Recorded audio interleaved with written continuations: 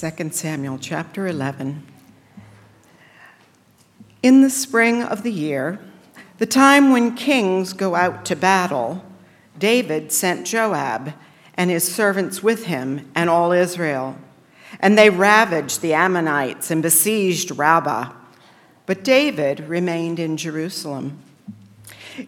It happened late one afternoon when David arose from his couch and was walking on the roof of the king's house, that he saw from the roof a woman bathing, and the woman was very beautiful. And David sent and inquired about the woman, and one said, "Is not this Bathsheba, the daughter of Eliam, the wife of Uriah the Hittite?" So David sent messengers and took her. And she came to him, and he lay with her. Now she had been purifying herself from her uncleanness. Then she returned to her house. And the woman conceived, and she sent and told David, "I am pregnant." So David sent word to Joab, "Send me Uriah the Hittite." And Joab sent Uriah to David. When Uriah came to him, David asked how Joab was doing, and how the people were doing, and how the war was going. Then David said to Uriah, "Go down to your house and wash your feet." And Uriah went out of the king's house, and there followed him a present from the king. But Uriah slept at the door of the king's house with all the servants of his lord, and did not go down to his house. When they told David Uriah did not go down to his house, David said to Uriah, "Have you not come from a journey? Why did you not go down to your house?" Uriah said to David, "The ark and Israel and Judah dwell in booths, and my lord Joab and the servants of my lord are camping in the open field. Shall I then go to my house to eat and to drink and to lie with my wife? As you live and as your soul lives, I will not do this thing." Then David said to Uriah, "Remain here today also, and tomorrow, and I will send you back." So Uriah remained in Jerusalem that day and the next. And David invited him, and he ate in his presence and drank, so that he made him drunk. And in the evening he went out to lie on his couch with the servants of his lord, but he did not go down to his house. In the morning David wrote a letter to Joab and sent it by the hand of Uriah. In the letter he wrote, "Set Uriah in the forefront of the hardest fighting, and then draw back from him, that he may be struck down and die." And as Joab was besieging the city, he assigned Uriah to the place where he knew there were valiant men. And the men of the city came out and fought with Joab, and some of the servants of David among the people fell. Uriah the Hittite also died. Then Joab sent and told David all the news about the fighting. And he instructed the messenger, "When you have finished telling all the news about the fighting to the king, then if the king's anger rises and if he says to you, 'Why did you go so near to the city to fight? Did you not know that they would shoot from the wall? Who killed Abimelech, the son of Jerubbesheth? Did not a woman cast an upper millstone on him from the wall so that he died at Thebez? Why did you go so near to the wall?' Then you shall say, 'Your servant Uriah the Hittite is dead also.'" So the messenger went and came and told David all that Joab had sent him to tell. The messenger said to David, "The men gained an advantage over us and came out against us in the field, but we drove them back to the entrance of the gate. Then the archers shot at your servants from the wall. Some of the king's servants are dead, and your servant Uriah the Hittite is dead also." David said to the messenger, "Thus shall you say to Joab, 'Do not let this matter displease you, for the sword devours now one and now another, Strengthen your attack against the city and overthrow it, and encourage him. When the wife of Uriah heard that Uriah, her husband, was dead, she lamented over her husband. And when the mourning was over, David sent and brought her to his house, and she became his wife and bore him a son. But the thing that David had done displeased the Lord. This is the word of the Lord. Thanks be to God.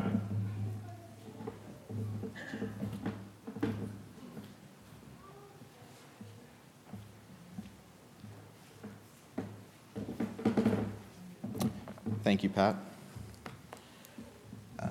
Those children that are signed up for Story Keepers, you all can head out now.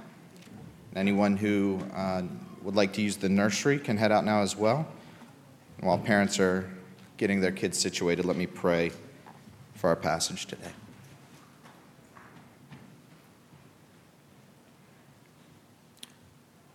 Gracious God, it is true, as we see right now, that there are parts of your word that are difficult. Yet, Lord, this is your truth. It reminds us, God, that you are the God who works in and through the messes of human life for your glory and for our good. But Lord, we need your help by your Spirit in this passage this morning. So help us, open our hearts, open our minds, that we would see your truth here, and how this shines upon your glory, how it points us to Christ. Lord, may we grow in him through this time. Bless us, we pray in Jesus' name. Amen. It will not be a surprise to many of you when I say that we live in a time where public scandal is pretty normal. You can't even go to the checkout line at the grocery store without seeing the latest tidbits of gossip swirling around in the tabloids. When some new story of any sort of unethical or immoral behavior breaks our news channels, they run it through the ringer. They don't leave any stone unturned with our 24-hour news cycle. And two things stand out to me as I look at the ethical and moral purity of our day. And the first is this, that through sheer saturation, we are at risk of becoming more and more desensitized to these sorts of things, unethical and immoral behavior. And just consider as an example the sensuality. Some have coined the term these days, the pornification of culture. Sex is unashamedly everywhere. And we ingest a lot of this content simply through osmosis because it's so pervasive in the culture. It's hard to escape these things. But often we take it in willingly too, in the things that we watch and read and listen to. David Powelson has a line where he says, "Sex is like fire. When it blazes in the fireplace, a good warm fire brightens a room. It enhances joy and companionship. But when fire ignites in the wrong place, the house burns down." So the question we might ask is, well, where is the fireplace? Where does sex actually belong? And God's told us that God's design for sex, he's designed it good in the context of marriage and in that marriage bed between a husband and a wife, where it can burn hot and where it can burn bright. But often the way that we see sex portrayed, the way that we hear about it and we hear it talked about is very different. We hear sex talked about, it's free to be ignited anywhere, wherever it pleases, and that fire can cause a lot of damage. Now, sex is just one example of the many ways that we can risk become desensitized to these things. With more time, we could talk about violence, we could talk about manipulation, the other things that we see. The second observation is a bit ironic in light of the first, but it's this, that those who hold to some sort of religious ethic, like Christians do, are watched with greater scrutiny. If people know that you're a Christian, you will be watched to gauge your own authenticity, if your words match your life. We, in a sense, live under a microscope, and that's not a bad thing, but it forces us to ask the questions, how is my walk with Christ? Are my words and my life preaching the same message? In Scripture, God shows us his way, the way that we ought to walk, but what if we don't listen to God? And what if we go our way, not God's way? Our passage this morning shows us the snowballing effect that sin has. Seemingly insignificant things can compound into something disastrous when left unchecked. And it's a reminder to us that our first concern is not so much what others might think of us, but how we live before the eyes of a holy God.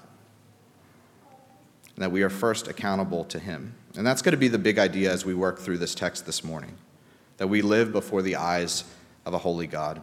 And we're going to use David's encounters with the various characters that we find in this chapter as signposts to see how this idea plays itself out in the text. But let me begin by answering a different question. What happened to chapter 10? Yeah. So you're all very astute observers, and you'll notice. So Andrew preached on 2 Samuel 9 last week. I'm preaching on chapter 11 this week. I assure you it was neither an oversight, nor do we think that chapter 10 is unimportant. If you haven't read it, I suggest that you do. But I'm going to do my best to kind of fill in the gaps here briefly. So chapter 10, as I see it, acts like this bridge between 9 and 11. The chapter does really two important things. First, it expands on a theme that's been developed in chapter 9, this theme of David's kindness, or in chapter 10, it's translated loyalty, but it's the same Hebrew word used both places. It's this theme of hesed, that word that wraps up all of the positive attributes of God, his love and mercy and grace and kindness, goodness, benevolence, loyalty, his covenant faithfulness. It's that quality that moves a person to act for the benefit of another person, regardless of how it might affect them. It's that theme of hesed that's developed in 9 and 10, and it creates a not so subtle irony when we look at chapter 11. The second thing that chapter 10 does is that it provides the historical context of what we see in 11 and 12. See, in 10 we read that King Nahash of the Ammonites has died, and hearing about his death, David attempts to show his loyalty, again that's that word hesed, to the Ammonites by sending this delegation to his son, Nahash's son, with his condolences. And if we want to put this nicely, we would just say that David's act of kindness was really misinterpreted as him trying to take advantage, perhaps, of a vulnerable situation that the Ammonites found themselves in. But more bluntly, Nahum takes David's representatives, he shaves them so that they're each sporting only half a beard. This is going to be, I think, the new thing that guys are doing for No Shave November. When they can't really decide, they'll just shave half the face and go with that. But he shaves half their beards off, he cuts their clothes up the fronts and up the backs, so he exposes them to the world, and he sends them packing in complete humiliation.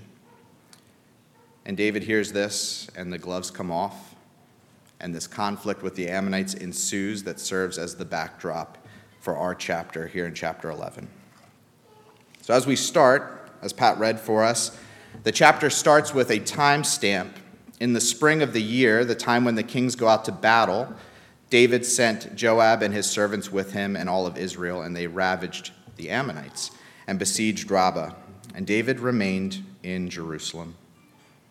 It seems likely that a year or so has probably passed since this last altercation in chapter 10. You know, the generals, the soldiers, they're limbering up, getting ready for a new warring season. Israel had a pretty good season last year. They expect to have a good season this year. They're something like the Yankees of Middle Eastern war at this point.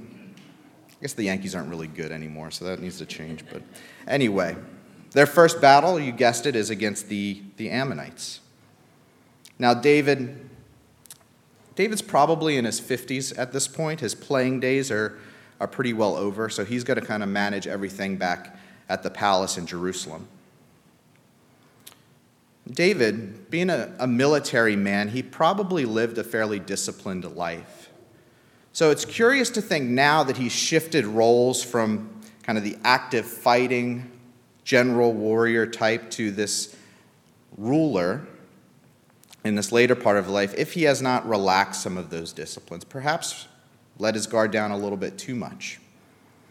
Pastors and commentators will talk about this because this chapter is a really sudden upheaval in David's life. It's almost disorienting even if you know it's coming, because we get halfway through 2 Samuel and all of a sudden David is tied up in this scandal when before everything seemed to be going pretty well. For whatever reason, David has, I think, let his guard down. Forgetting that he lives before the eyes of a holy God, he has made himself vulnerable to temptation. And the passage makes clear that the snowballing effect of temptation has its consequences. We'll see that soon enough. So we're going to be looking at verses 2 through 5 here, but what I want to read for you is actually a pastor's retelling of these verses, because I think it provides some honest transparency as to what's happening here. So this comes from Kent Hughes, and he writes, "It had been a warm day, and evening was falling. The king strode out on the rooftop for some cool air and a look at his city at dusk. And as he gazed, his eyes caught the form of an unusually beautiful woman who was bathing without any modesty. As to how beautiful she was very beautiful, young and in the prime of her life. The evening shadows made her even more enticing. The king looked at her, and he continued to look at her. After the first glance, David should have probably turned the other way and retired to his chambers, but he didn't. The look became a sinful stare, and then a heart-pounding, sweaty leer. In that moment, David, who had been a man after God's own heart, had become a dirty, leering old man. A lustful fixation came over him that would not be denied." Earlier, we noted how seemingly insignificant things can compound into something disastrous when left unchecked. Where did David's snowball of sin begin? With that unchecked glance, an image that he would not let himself forget, a thought that he allowed to grow into a what if, a fantasy that became an infatuation. The quote from J.C. Ryle in your bulletin this morning really says it all. He says, "Sin rarely seems like sin at first beginnings. Let us then watch and pray lest we fall into temptation." God tells us in 1 Peter 5 that we are to be watchful and vigilant because our enemy, the devil, stalks around like a roaring lion, seeking someone to devour, and we are to resist him. This is not exactly easy, so practically speaking, how do we do this? How do we resist the stalking pursuit of Satan and his attempts to tempt us? We practice discipline. We train our hearts and our minds to pursue what is good and what is godly. And this can start very simply by just taking an inventory of the things that we allow to shape us, the things that we watch and read and listen to, the activities that we participate in, the people that we most regularly surround ourselves with. All of these are formative things, and they deserve our time and attention as we consider how they shape us. And here are a couple questions that I think are helpful as we take this inventory. Am I using the grace of Jesus to justify something sinful? Do my recreations express or advance my holiness? Do the things that I do lead me to think about what is honorable? Am I compromising some aspect of my faith anywhere? Am I doing anything that brings me shame or guilt? And now the goal in asking these questions is not to develop some kind of prescriptive list of do's and don'ts, but simply to emphasize that disciplining our hearts and our minds and being watchful over our lives are active parts of our walk with Christ. That we cannot pursue holiness passively as if it just happens overnight after enough time. But we can be passively influenced away from holiness if we do not watch ourselves. The second thing that I will mention just briefly is this: that we can't feel self-conscious about building hedges in our lives to protect us from temptation. Early in high school, I was exposed to pornography, and that has shaped me in poor ways. I've battled it up to this day. I don't have internet on my phone. I have blocks on my computer. I try to be careful about what I watch, especially what I watch alone.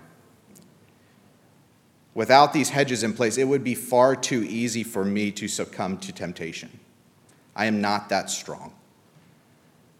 Even with them, it's not foolproof. Carla is my accountability. There is no one that I trust more or can be more vulnerable with than her. She has access to everything in my life, my devices. She has freedom to ask me whenever, wherever, how I'm doing, what I'm struggling with. Now, I know in this room, some of you may have the same struggle that I have. Some of your struggles are different. Our temptations are not the same. But to use a picture from Proverbs 4, if you know yourself and what those temptations are, those things that cause you to begin to peek down or consider stepping on that path of wickedness, don't be afraid to set up roadblocks. Don't be afraid to set up roadblocks so that you can keep following God's path of wisdom and holiness. And have somebody hold you accountable. Someone you trust, who you can be vulnerable with and who will be vulnerable with you as you walk with Christ together. Oh, that David would have a person like this in his life at this point in time. Someone to reel him back in.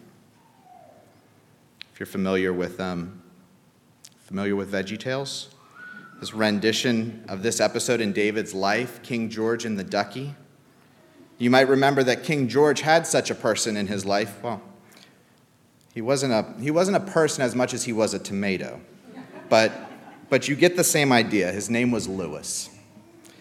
King George had a rubber ducky all of his own, and one day while walking out on his balcony and looking across, he spots another rubber ducky in a bathtub. And after seeing this duck, he could think of nothing else. And Lewis tries to reason with the king, reminding him he already had a wonderful duck. The question, he just didn't see why King George needed another.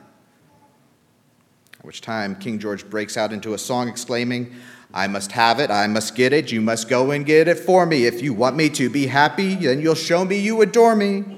Don't rest another minute till it's sitting here before me. If you want to do your best, then I suggest that you go and bring me back that duck." Now, for a children's interpretation, that strikes at the heart of David's feelings in this moment. But we know that in David's case, it wasn't a duck, right? It was a woman, and not just a woman, it was a man's wife, the wife of a soldier in David's army, Uriah the Hittite.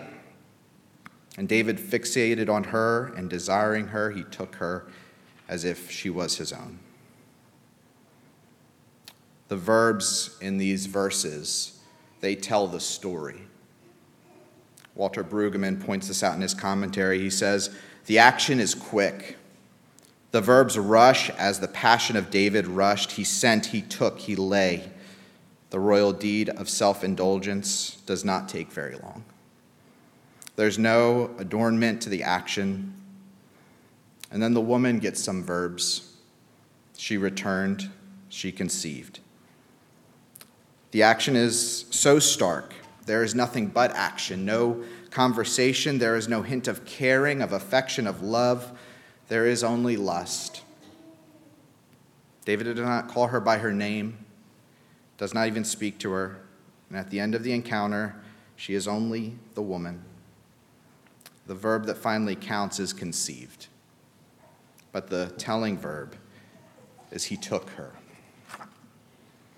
So much of this encounter speaks to how sex is talked about and portrayed today.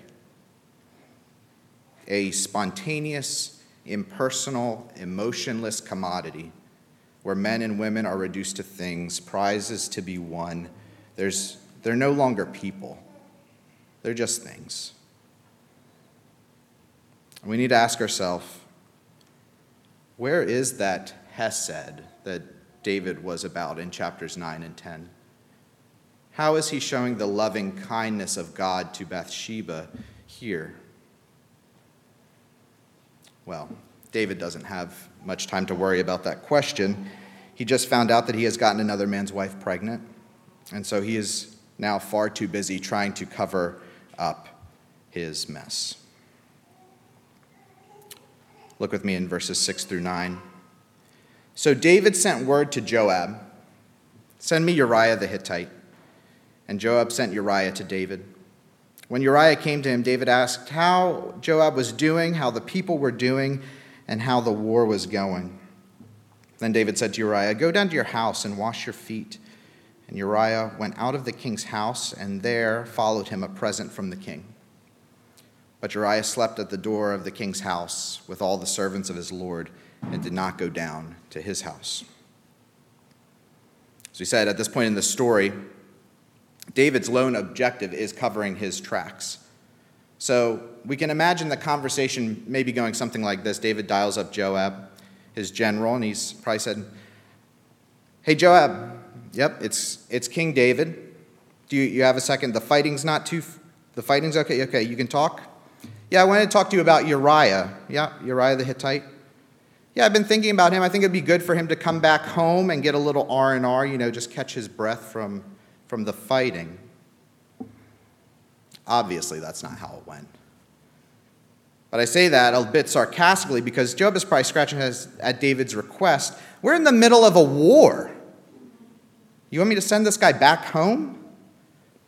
But timing is everything here for David.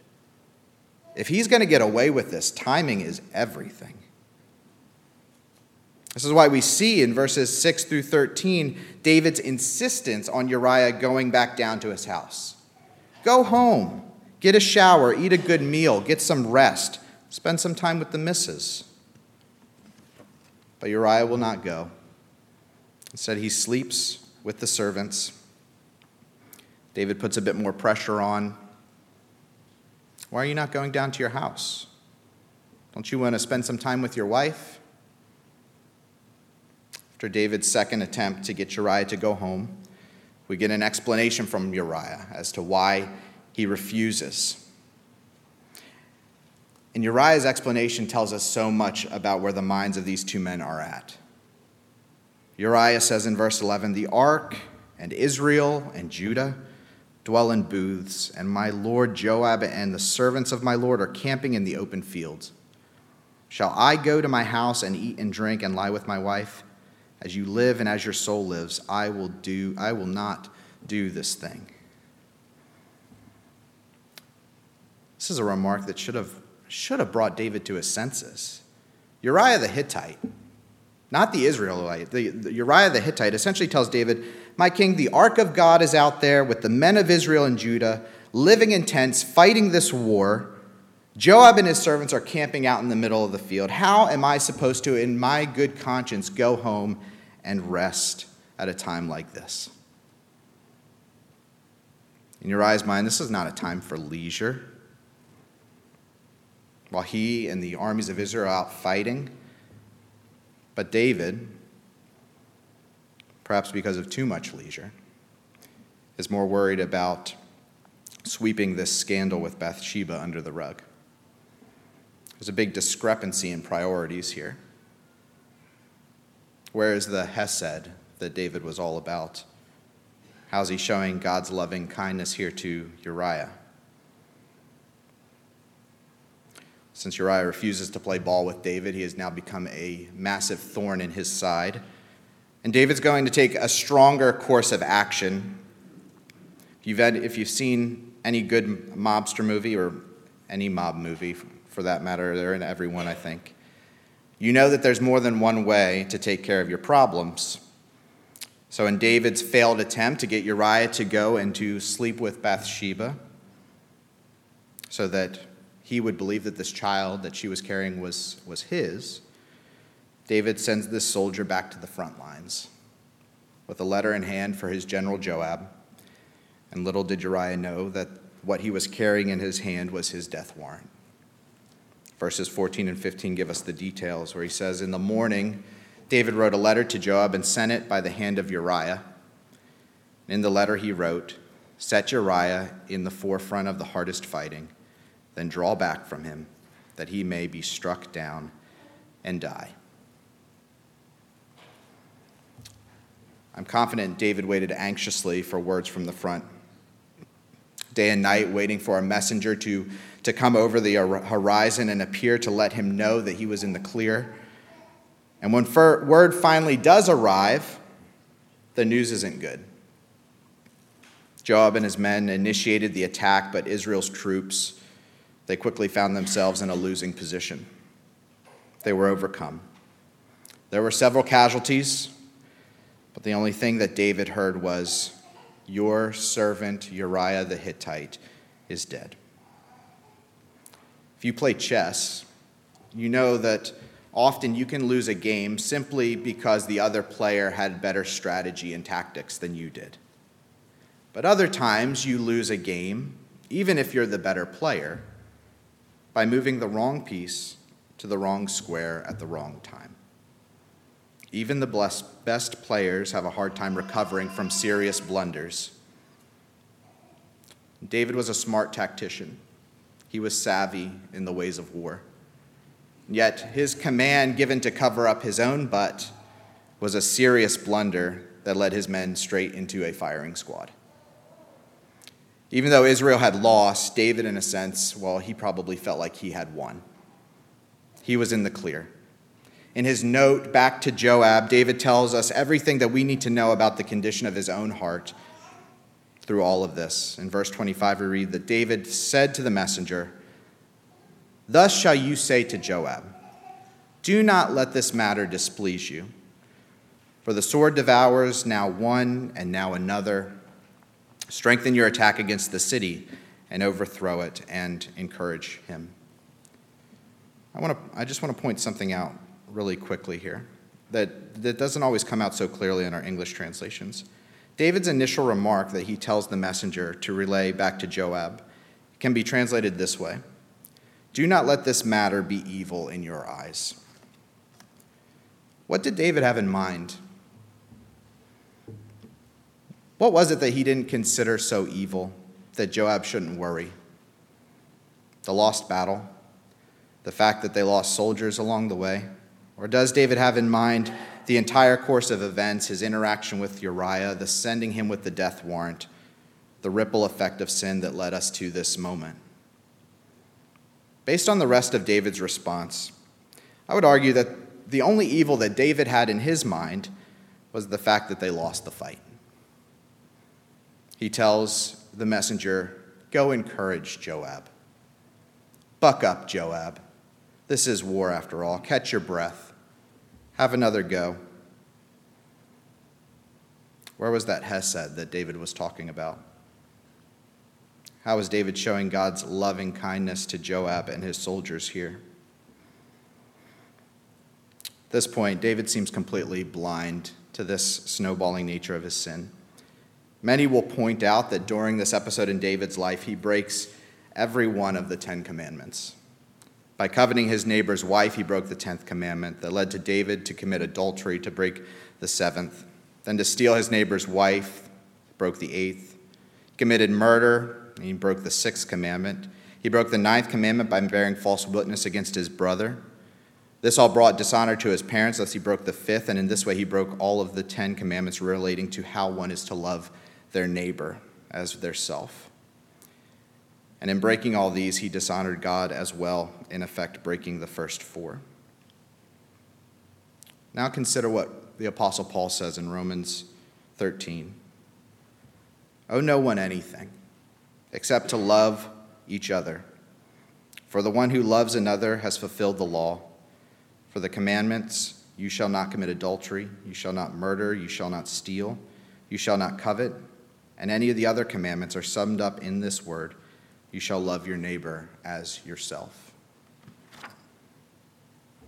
Paul says, much like Jesus has said, that the Ten Commandments are the way for God's people to love one another. When we love, we fulfill the commandments, and when we obey the commandments, we are fulfilling the law of love. But who did David love in this passage?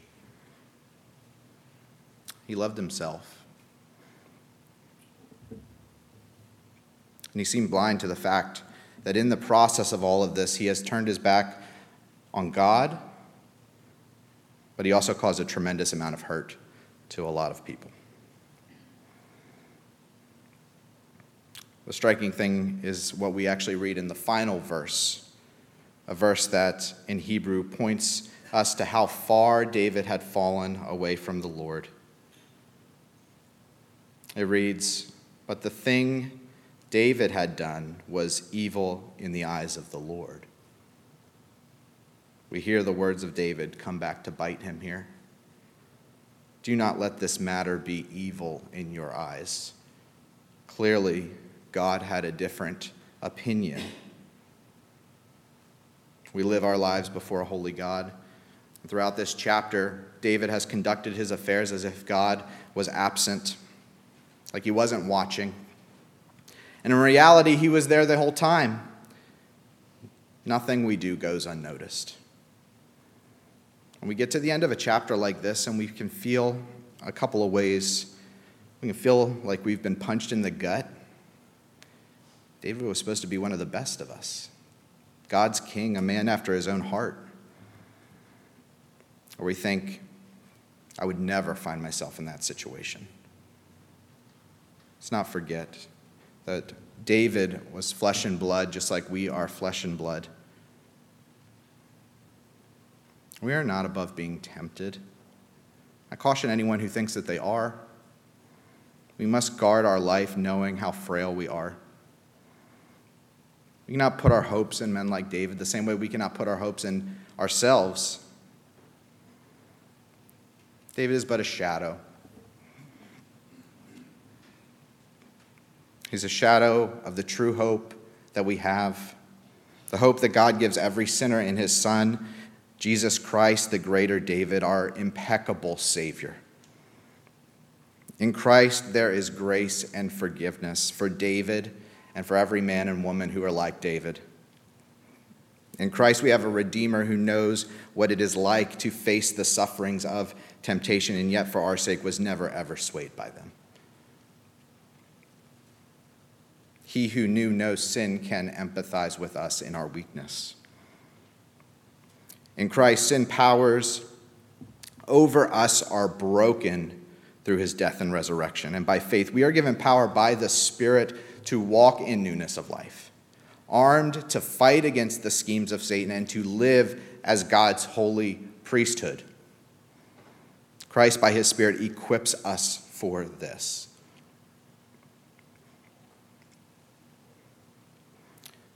So, church, know that there is hope.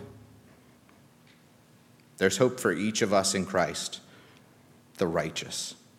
His grace covers us and equips us to love God and to love our neighbor and to live holy lives in his sight. Truly be encouraged by this. Let's pray.